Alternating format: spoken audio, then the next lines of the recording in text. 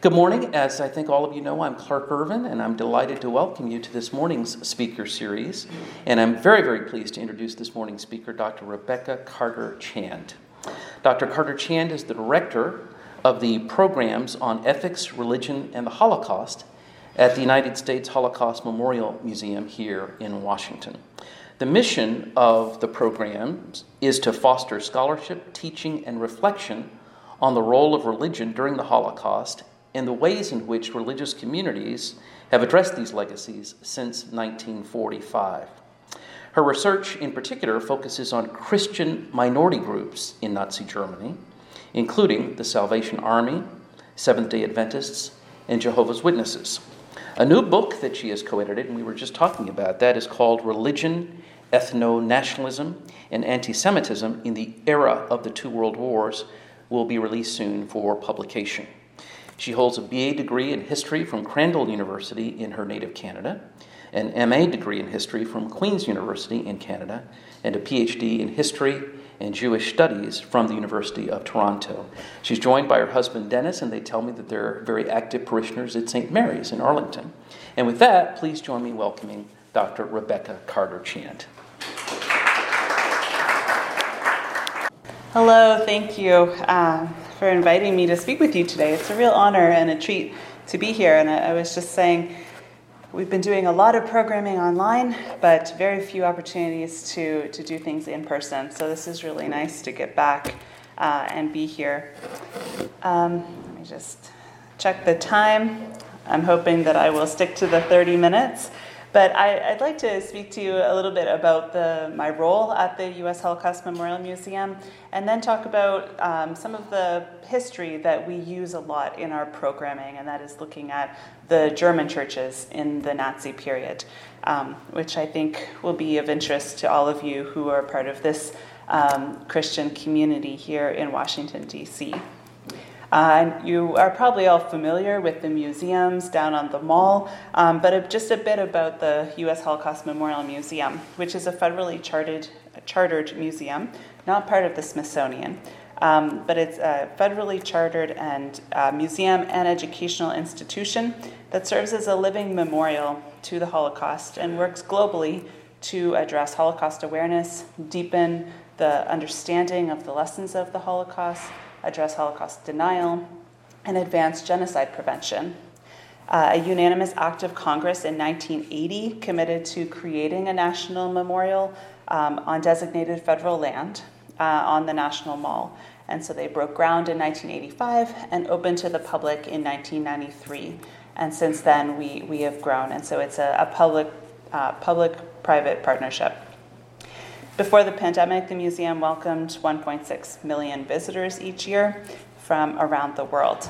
And so, as you just said, I work in a particular office called the Programs on Ethics, Religion, and the Holocaust. And I think the Holocaust raises profound ethical, theological, and historical questions about the role of religious institutions, religious leaders, and individuals during this watershed event, especially for people of faith. And so since its founding, the museum has engaged religious communities and placed an emphasis on working with Christian churches and Christian communities who are seeking to come to terms with the role of the Christian churches in the Holocaust. So the Programs on Ethics, Religion, and the Holocaust is really the museum's central hub for the study of religion and education around these topics. And it's housed within the museum's research center.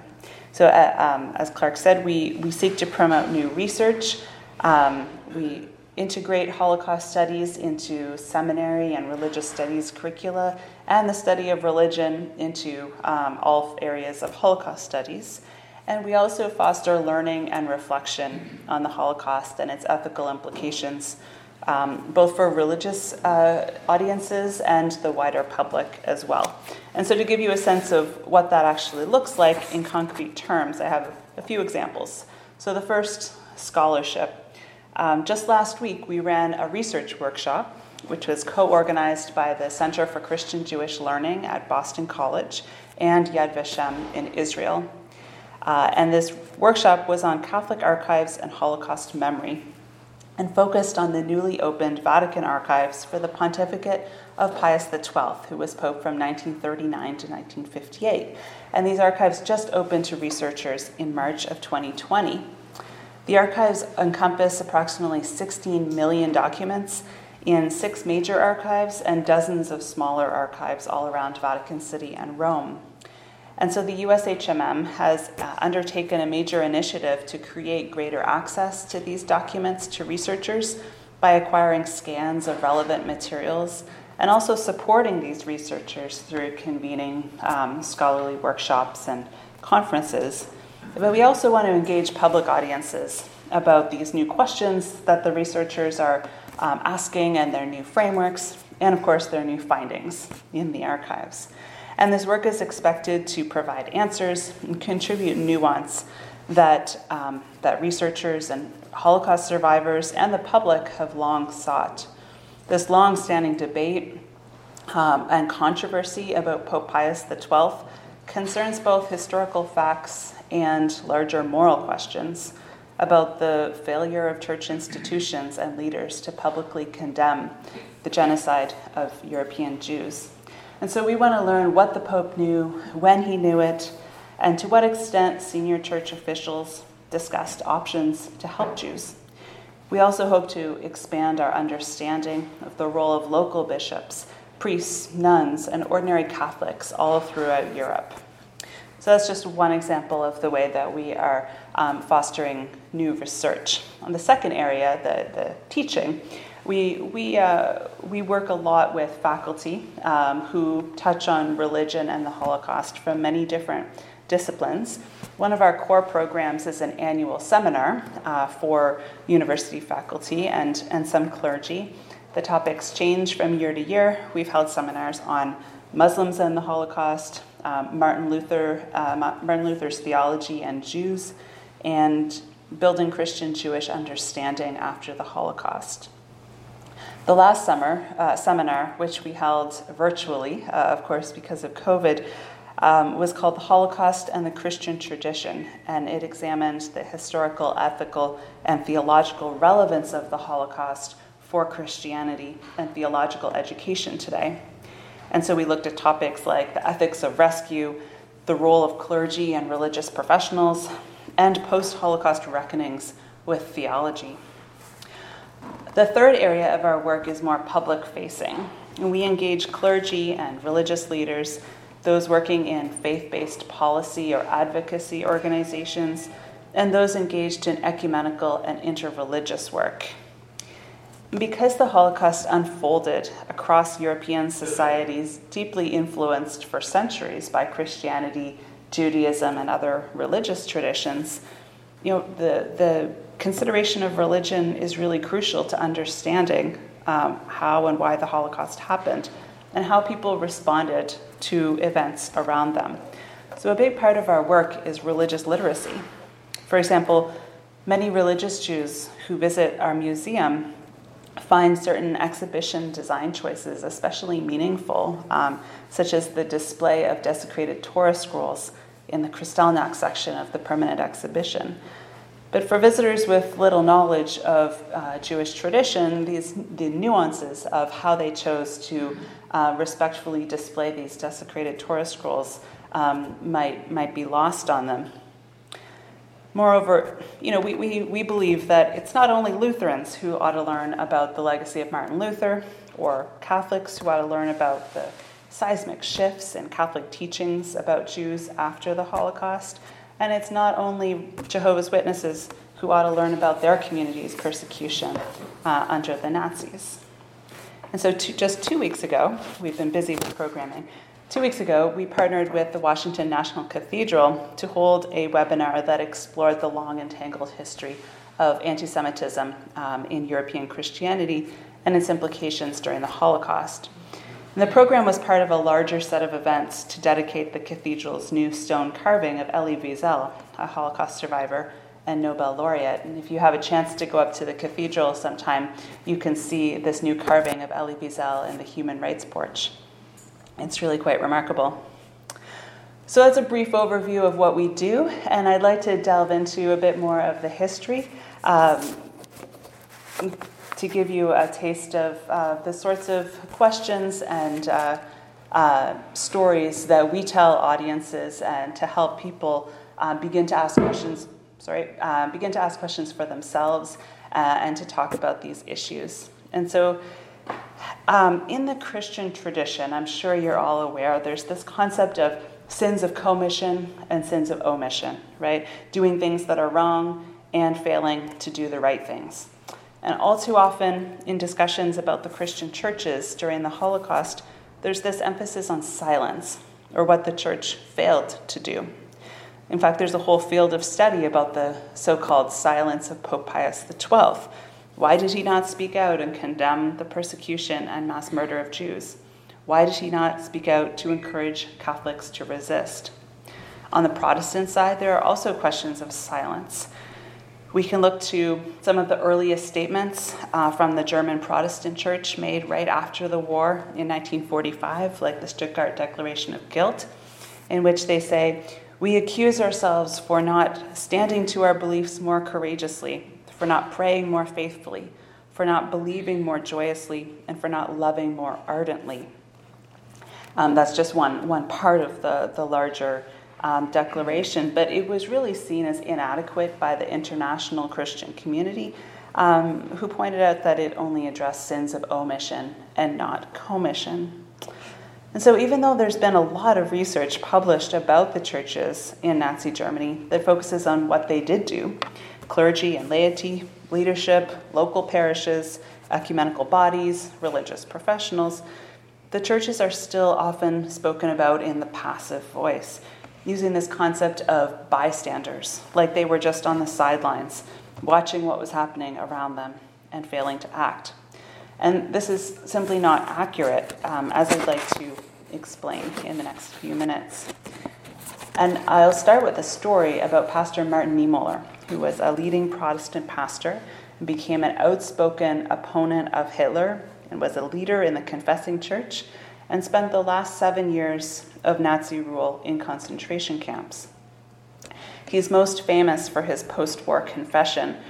"First they came for the socialists, and I did not speak out because I was not a socialist. Then they came for the trade unionists, and I did not speak out because I was not a trade unionist. Then they came for the Jews, and I did not speak out because I was not a Jew. And then they came for me, and there was no one left to speak for me." You might be familiar with this or other versions. There are many different slight iterations of this famous confession. But these words actually end the permanent exhibition at the USHMM. They're on the wall as visitors leave. And they challenge us all to confront our inaction vis-a-vis others. But many people are surprised to learn that Niemöller was an ardent German nationalist. He harbored typical anti-Jewish stereotypes of his day, and he even voted for the Nazi Party in 1924 and again in 1933. His famous post-war confession grew out of a reckoning with this past. He told a German audience a few months after the end of the war, and I quote, "My alibi accounted for the years 1937 to 1945. These were the years when he was imprisoned. Quote, but God was not asking me where I had been from 1937 to 1945, but from 1933 to 1945. And for those earlier years, I did not have an answer." In other words, Niemöller did not remain silent about the arrest of socialists, trade unionists, and Jews because he was too timid to speak out. He was silent because he also disapproved of them. And it was only after the war that he went on a journey of transformation. So usually when I present this, I have some slides and I have some nice pie charts that show the demographic breakdown, but I can very quickly, easily tell you that the religious landscape in Germany was such that the vast majority of Germans belonged to a Christian church. They were baptized into the church, were members, received religious education in school, and so on. Approximately 2/3 of Germany was Protestant, 1/3 was Catholic. Less than 1% was Jewish, and another 1% belonged to a great number of other very small Christian denominations, Baptist, Mennonite, Methodist, Seventh-day Adventist, and the list goes on. But they were very small in number. Now, this doesn't mean that everyone was in the pew on a Sunday morning, and some historians estimate that maybe 5%, it was as low as 5% regular church attendance in urban areas. But still, the churches were pillars of German society, and they played a very important role in shaping people's attitudes and actions. The Protestant church was made up of Lutheran and Reformed traditions, and it was a confederation of regional churches. The Catholic Church had an especially strong presence in the west and the south part of Germany, and there was a fairly recent collective memory among German Catholics of this conflict between the government and Catholics in the late 19th century called the Kulturkampf. That'll be important in a minute as I go on. So, what happened? How did the churches respond when the Nazis came to power? This is a big question. And in fact, most Christians, so most Germans, because that is basically the same thing, most Christians welcomed the rise of Hitler in 1933 for a mix of reasons. Certainly there was nationalism. There was a backlash against the Weimar Republic, which was formed in Germany after World War I. Many Protestant leaders were very conservative and a little skeptical of parliamentary democracy, which was a new form of government for Germany at that time. Anti-communism was, of course, a very important factor as well, and Hitler was seen as a bulwark against communism. There was also a traditional loyalty to governing authorities, especially among Protestants, I'd say. There was also, of course, a convergence of Nazi anti-Semitism with a widespread and deep-seated anti-Jewish prejudice in German society. And so I want to spend a bit more time here and quickly trace this continuity of anti-Semitism because it had important implications for the Nazi period. So Nazi anti-Jewish ideology converged with widespread popular prejudices that were really embedded in European society, including political, economic, and racial forms of anti-Semitism. Historically, this prejudice emerged out of the early church after the break between Christianity and Judaism. Early followers of Jesus were Jews, but overall, most Jews did not embrace the belief that Jesus had been raised from the dead and was the Messiah. And this led to tensions, especially after 70 CE, when most of the New Testament was written. And after Christianity became established in the 4th century, many anti-Jewish laws were passed all across Europe. We can see a lot of this sort of play out in the imagery of medieval art. And if you've ever been to Europe and visited different cathedrals, you might have seen these figures of ecclesia and synagoga, which are the personification. They're, images of women personifying the church and the synagogue. And ecclesia is always standing, upright, with all sorts of symbolic things that she's holding and wearing. And synagoga is beside her, always looking down, often blindfolded. And it's really trying to evoke the idea of supersessionism, or this idea that God's previous covenant with the Jewish people was now superseded by Christianity, and that it was no longer valid. We also, in the medieval period and continuing further into the modern period, we have these persistent blood libels in many different parts of Europe. This is the rumor that accuses Jews of kidnapping and murdering Christian children in order to use their blood for religious rituals. The first one was in 1154, William of Norwich, but it happened all over Europe, persisting into the 19th and in a few cases even into the 20th centuries. I know we're moving quite quickly along. This could be a whole topic in and of itself, but I want to also mention Martin Luther, especially since we're talking about Germany here. And, Martin Luther, the father of the Protestant Reformation, hugely important figure in the history of Protestantism, also wrote this book called On the Jews and Their Lies in 1543. And in this book, he calls for setting fire to synagogues and schools and unleashing violence against Jews. And so it marks not only a criticism theologically with Judaism, but also, is quite violent against Jews that are, living in the society at the time, their neighbors. And Luther's anti-Semitism had a direct connection to Nazi Germany because, Luther was really seen as a national hero, not just a Protestant hero, but he translated the Bible into the vernacular, and he did a lot for Germany and German culture. And so when the Nazis came to power and learned of Luther's horrible anti-Semitism as well, they really liked it, obviously, and really played up Martin Luther and that history. I know that in the 19th century, anti-Judaism took on new forms and became racialized. And so we see Nazi anti-Semitism. I'm not suggesting that, what I've spoken about, medieval forms of anti-Judaism and Nazi anti-Semitism are the same. I'm not saying this at all. But certainly this legacy got folded as time went on. And the Nazis really capitalized on these familiar images and tropes that would have just been instantly recognizable to Germans at the time.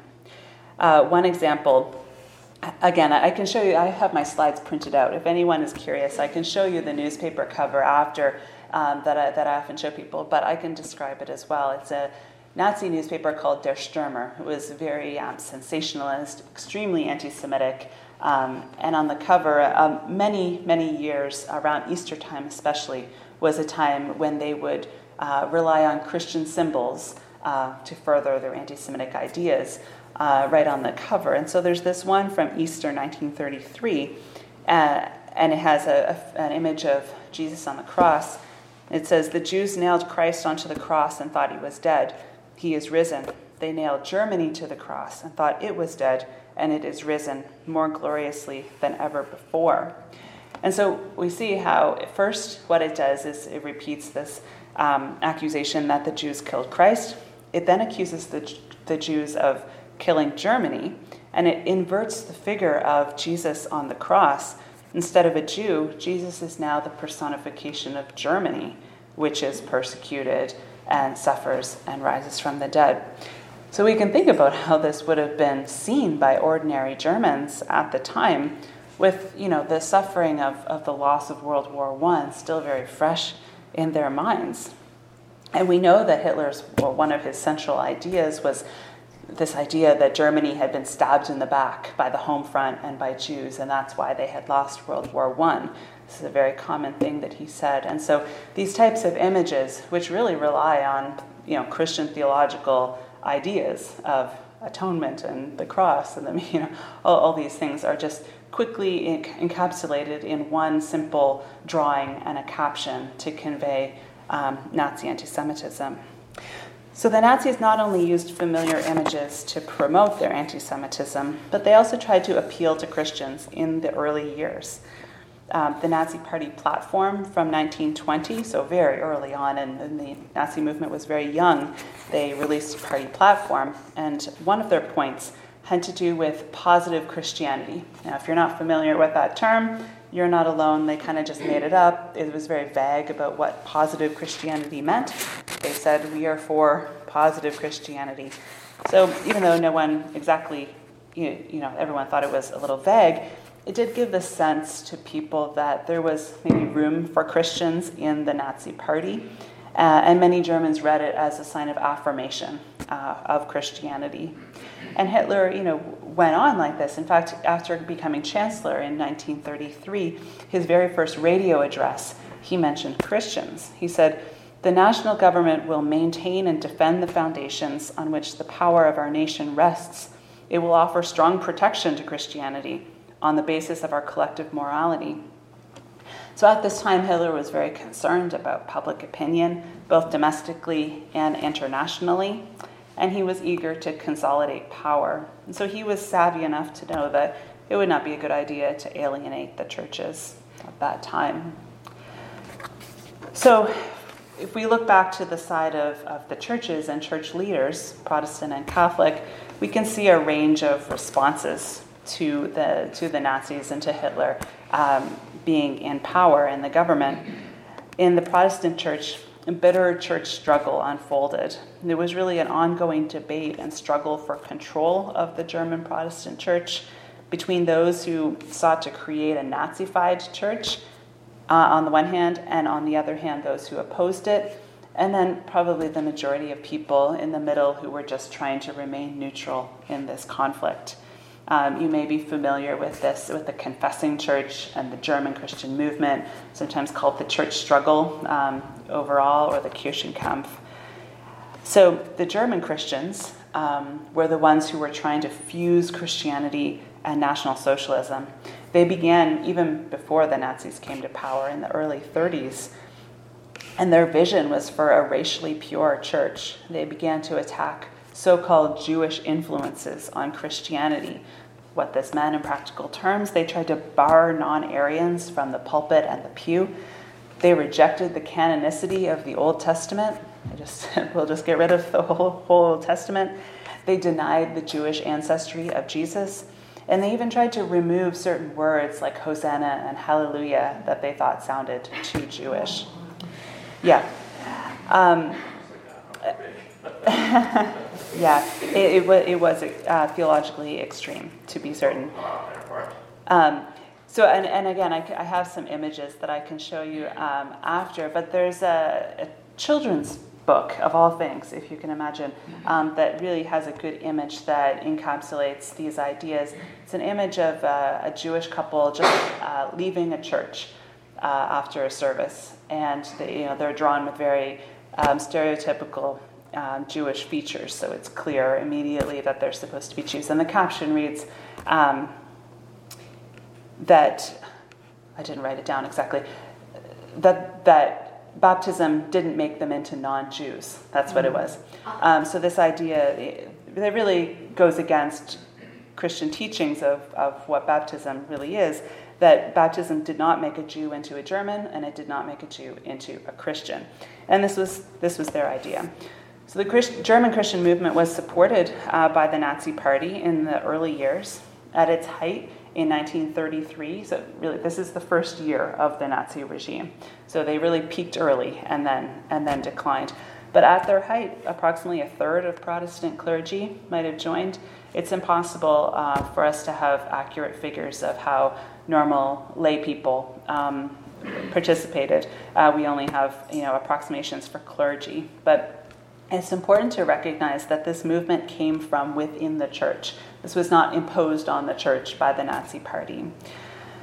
At a large German Christian rally in November 1933, they called for the removal of so-called non-Aryans from posts as clergy and officials in church government. Now this, in practical terms, this would have affected only a very small number of people, so clergy who had converted from Judaism to Christianity. But still, the idea in principle really bothered a lot of other people. And so a group of pastors, including Martin Niemöller, who I spoke about at the beginning, they formed the Pastors Emergency League, and they pledged to protest all infringements on confessional freedom by the state, and explicitly opposed removing these pastors who had converted from Christianity, from Judaism to Christianity. And so over the next several months, these opposition, the different people opposed to the German Christians came together and formed the Confessing Church. It strongly condemned this Nazified theology as false doctrine, and they opposed the Nazi efforts to incorporate church activities with Nazi life. But it's important to understand that the Confessing Church limited its protests to maintaining the autonomy and the theological integrity of the Protestant churches. They weren't protesting the legitimacy of the Nazi state itself. And so we can't really think of it as a resistance movement. In fact, it's been called a loyal opposition, which I think is more accurate. And, many in the Confessing Church were also nationalistic, and some, in fact, were also anti-Semitic. As I said, the German Christians' success was short-lived, partly because they were theologically just too extreme, as I can see from your reactions to some of their ideas. And so, this church struggle, I guess, was a success in partly for the confessing church because the churches did remain independent, unlike many other parts of German society throughout the Nazi years. And I have maybe just a few minutes remaining because I should say something about the Catholic Church as well. I know that I've spoken a lot about the Protestants so far. Definitely more Protestants voted for the Nazis than Catholics because, as I mentioned earlier, the Catholics still had their own political party, the Catholic Center Party. So if we look, that's a question that comes up a lot. Well, who voted for the Nazis, in those last elections, the last free elections?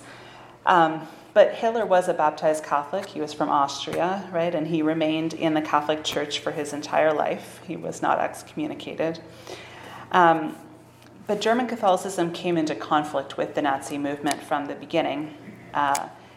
German Catholic bishops spoke out in the 1920s against Hitler's glorification of race and blood, this language that they were used, but they rarely said anything specific about anti-Semitism. It was more general.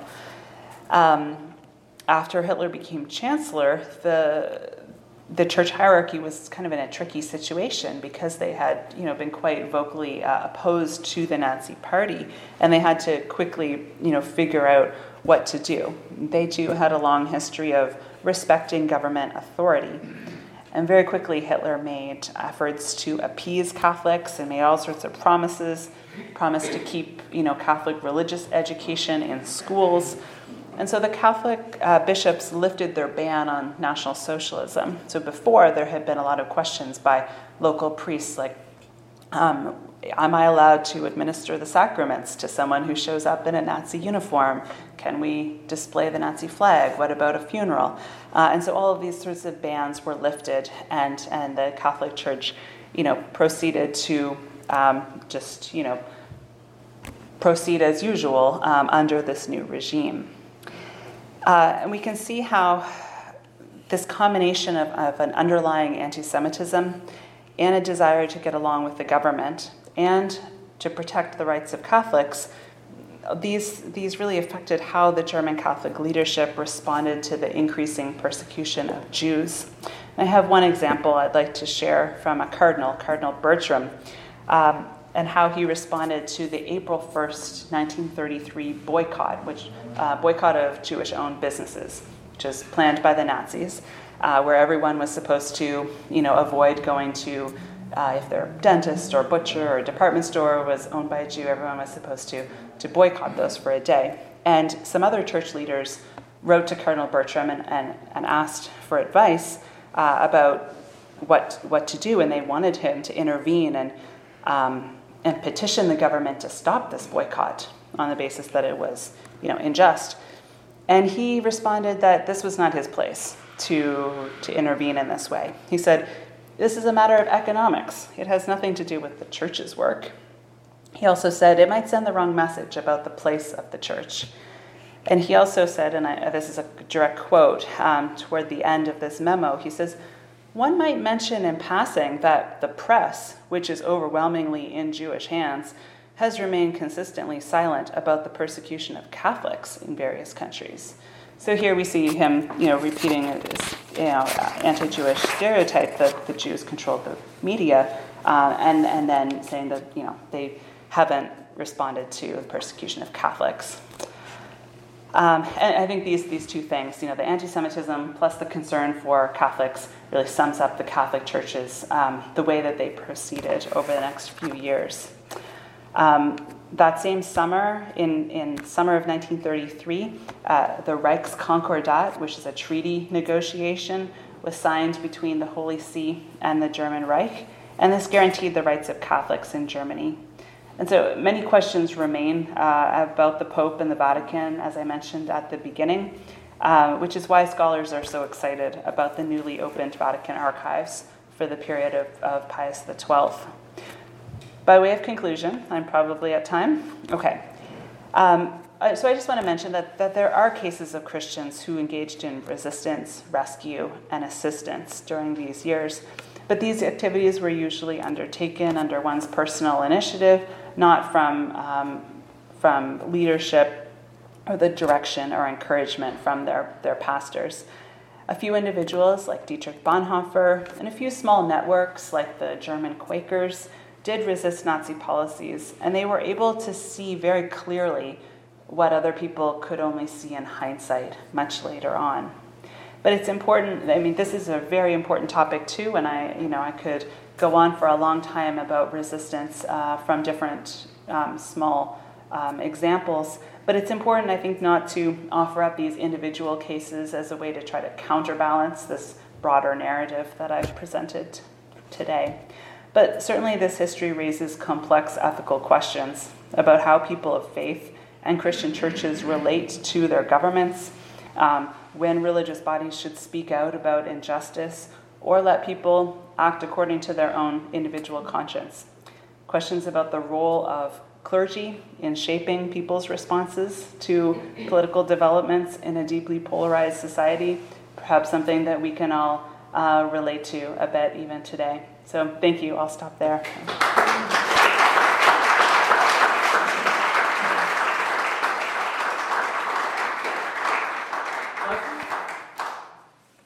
You said that Hitler was really popular with the public, but when did Hitler, because he was he didn't want, a lot of unpopular things, but when did his viewpoint change to such animus against Jewish people? And did the public know that he was going to show his pleasant or ugly side? Yeah, no, that's a really good question. And I think it was definitely a process. And that boycott that I mentioned in April 1933, so Nazis came to power in January. They quickly made a lot of changes. April 1st was this first boycott, and it was actually a flop because people just weren't, like the general public weren't quite with him yet. They said, well, I have a dentist appointment that day, and my dentist is Jewish, so I'm not going to cancel. Like, the hatred, the anti-Semitism was not quite that vicious yet, and so the Nazis pulled back. And Hitler was always sort of judging and reading the room, and so it unfolded gradually. I mean, it ramped up quickly. We see by 1935 the Nuremberg laws come into effect. 1938 Kristallnacht, certainly the war, and things ramp up. So it was a process, and Hitler had to bring people along in the process of anti-Semitism. Yeah. Rebecca, I know it's a complicated topic, and you may not have done thorough research yourself, but what's your view, if you have one, on the role of Pope Pius XII? Easy question. Yeah, no, it is. I mean, clearly Pope Pius XII was a very different individual human being than his predecessor, Pope Pius XI, and Pius XI died right in 1939. Maybe things would have been different. Popes are human beings as well, with different backgrounds and orientations to their work. I think Pius XII, he definitely knew what was going on, and he definitely didn't, make public statements. To what extent that really changed the course of the war, I'm not sure. And I don't mean to pivot away from your question, but my personal opinion is that there's been a lot of focus on Pius XII as an individual, and I think what we're going to find in the Vatican archives, and really what's more important for understanding the Catholic Church, the Vatican and the Catholic Church, is not just what Pius XII did, but what so many others, all the Vatican officials, all the bishops and cardinals in so many countries, in Romania, in Poland, even in America, how Catholics responded. And so part of those archives are, diplomatic correspondence between the Vatican and every country in which Catholics live. So I just think it's much broader than just Pius XII himself. Yeah. What was happening in the United States at this time? The U.S. government was kind of stiff-arming the refugee issue for quite a while. I assume the Jewish community in the United States was familiar with what was happening on and assisting people like Einstein to come on over. Yeah. What about the American Protestant Christian community? Yeah, that's a good question. We have a temporary exhibit at the museum right now on Americans and the Holocaust. It's a really excellent exhibit, just created a few years ago. So if you have a chance, I encourage you to go look at it. And it touches a little bit on Christian leaders, but not a ton. So yes, among Jewish communities, there certainly were rallies and protests and petitions from the beginning. Christian leaders in the U.S. tended to see, well, they were focused on what they understood as Christian persecution. They really saw the Christian churches in Germany as being potentially persecuted or limited. And they also recognized that there was Jewish persecution happening, but they sort of viewed it through this lens of religious persecution, the same as how the Christian churches were being persecuted.